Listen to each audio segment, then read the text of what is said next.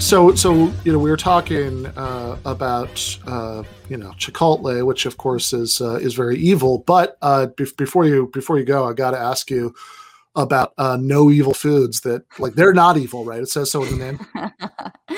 Yeah, we just published, so the thing you're showing on screen, we published that today. I wrote a piece almost exactly a year ago. So I guess I'll first introduce what this company is, actually. So No Evil Foods is a vegan food company. And I don't believe I've ever had their food, so I didn't realize, but they're quite a big company, right? Like, you can find their products in over 5,000 stores, including Walmart. They're backed by a VC fund. And so they're not, some sort of small little worker co-op or something. And in fact, their owners busted their workers union about a year ago, just over a year. They held a vote to organize with the UFCW.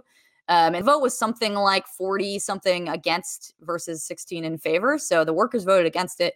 But as is so often the case in the United States, that was the product of a very serious anti-union campaign. And, what's particularly sort of outrageous here is that, as you see in this photo, the company brands itself as a left-wing company, right? They're vegan, but also they sort of have a Zapatista theme. They have, products like Comrade Cluck.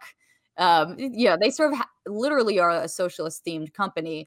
And so, when they busted their workers' union, it was, rightfully outrageous. So I wrote about it then. And this follow-up is that, the story did not end there with the workers voting out the union, right? And sort of happily going off into the night, sort of begrudgingly, like every other worker who doesn't have a union.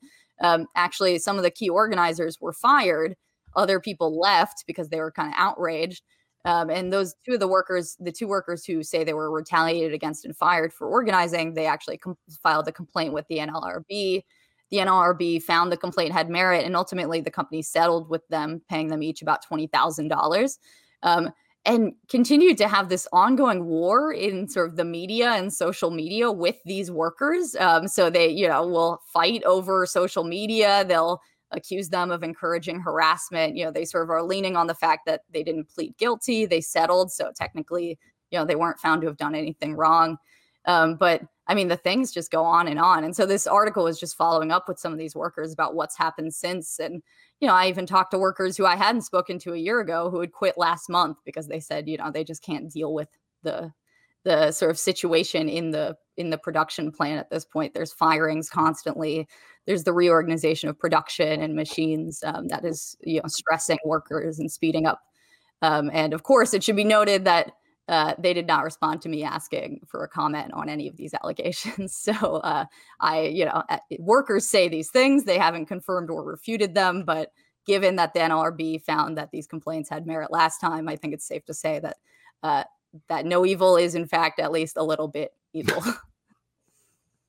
So that's the latest. We'll see if there will be a follow-up if I hear anything from them. But for now, yeah, I mean, it's very insulting. But I think the basic takeaway here is, I don't go in much for culture war stuff because I think it's a waste of time, Right. and generally just like fun for the person doing it. Doesn't do anything politically.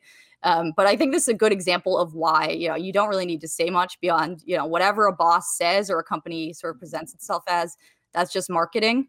And you should always assume that it's just marketing. And if you, assume that and don't take it seriously as an employee, then you'll never go wrong.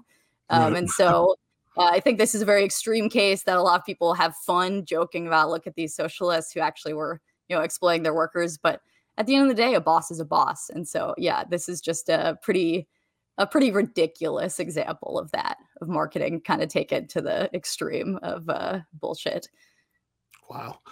All right. Thank you so much, Alex. Yeah, thanks for having me.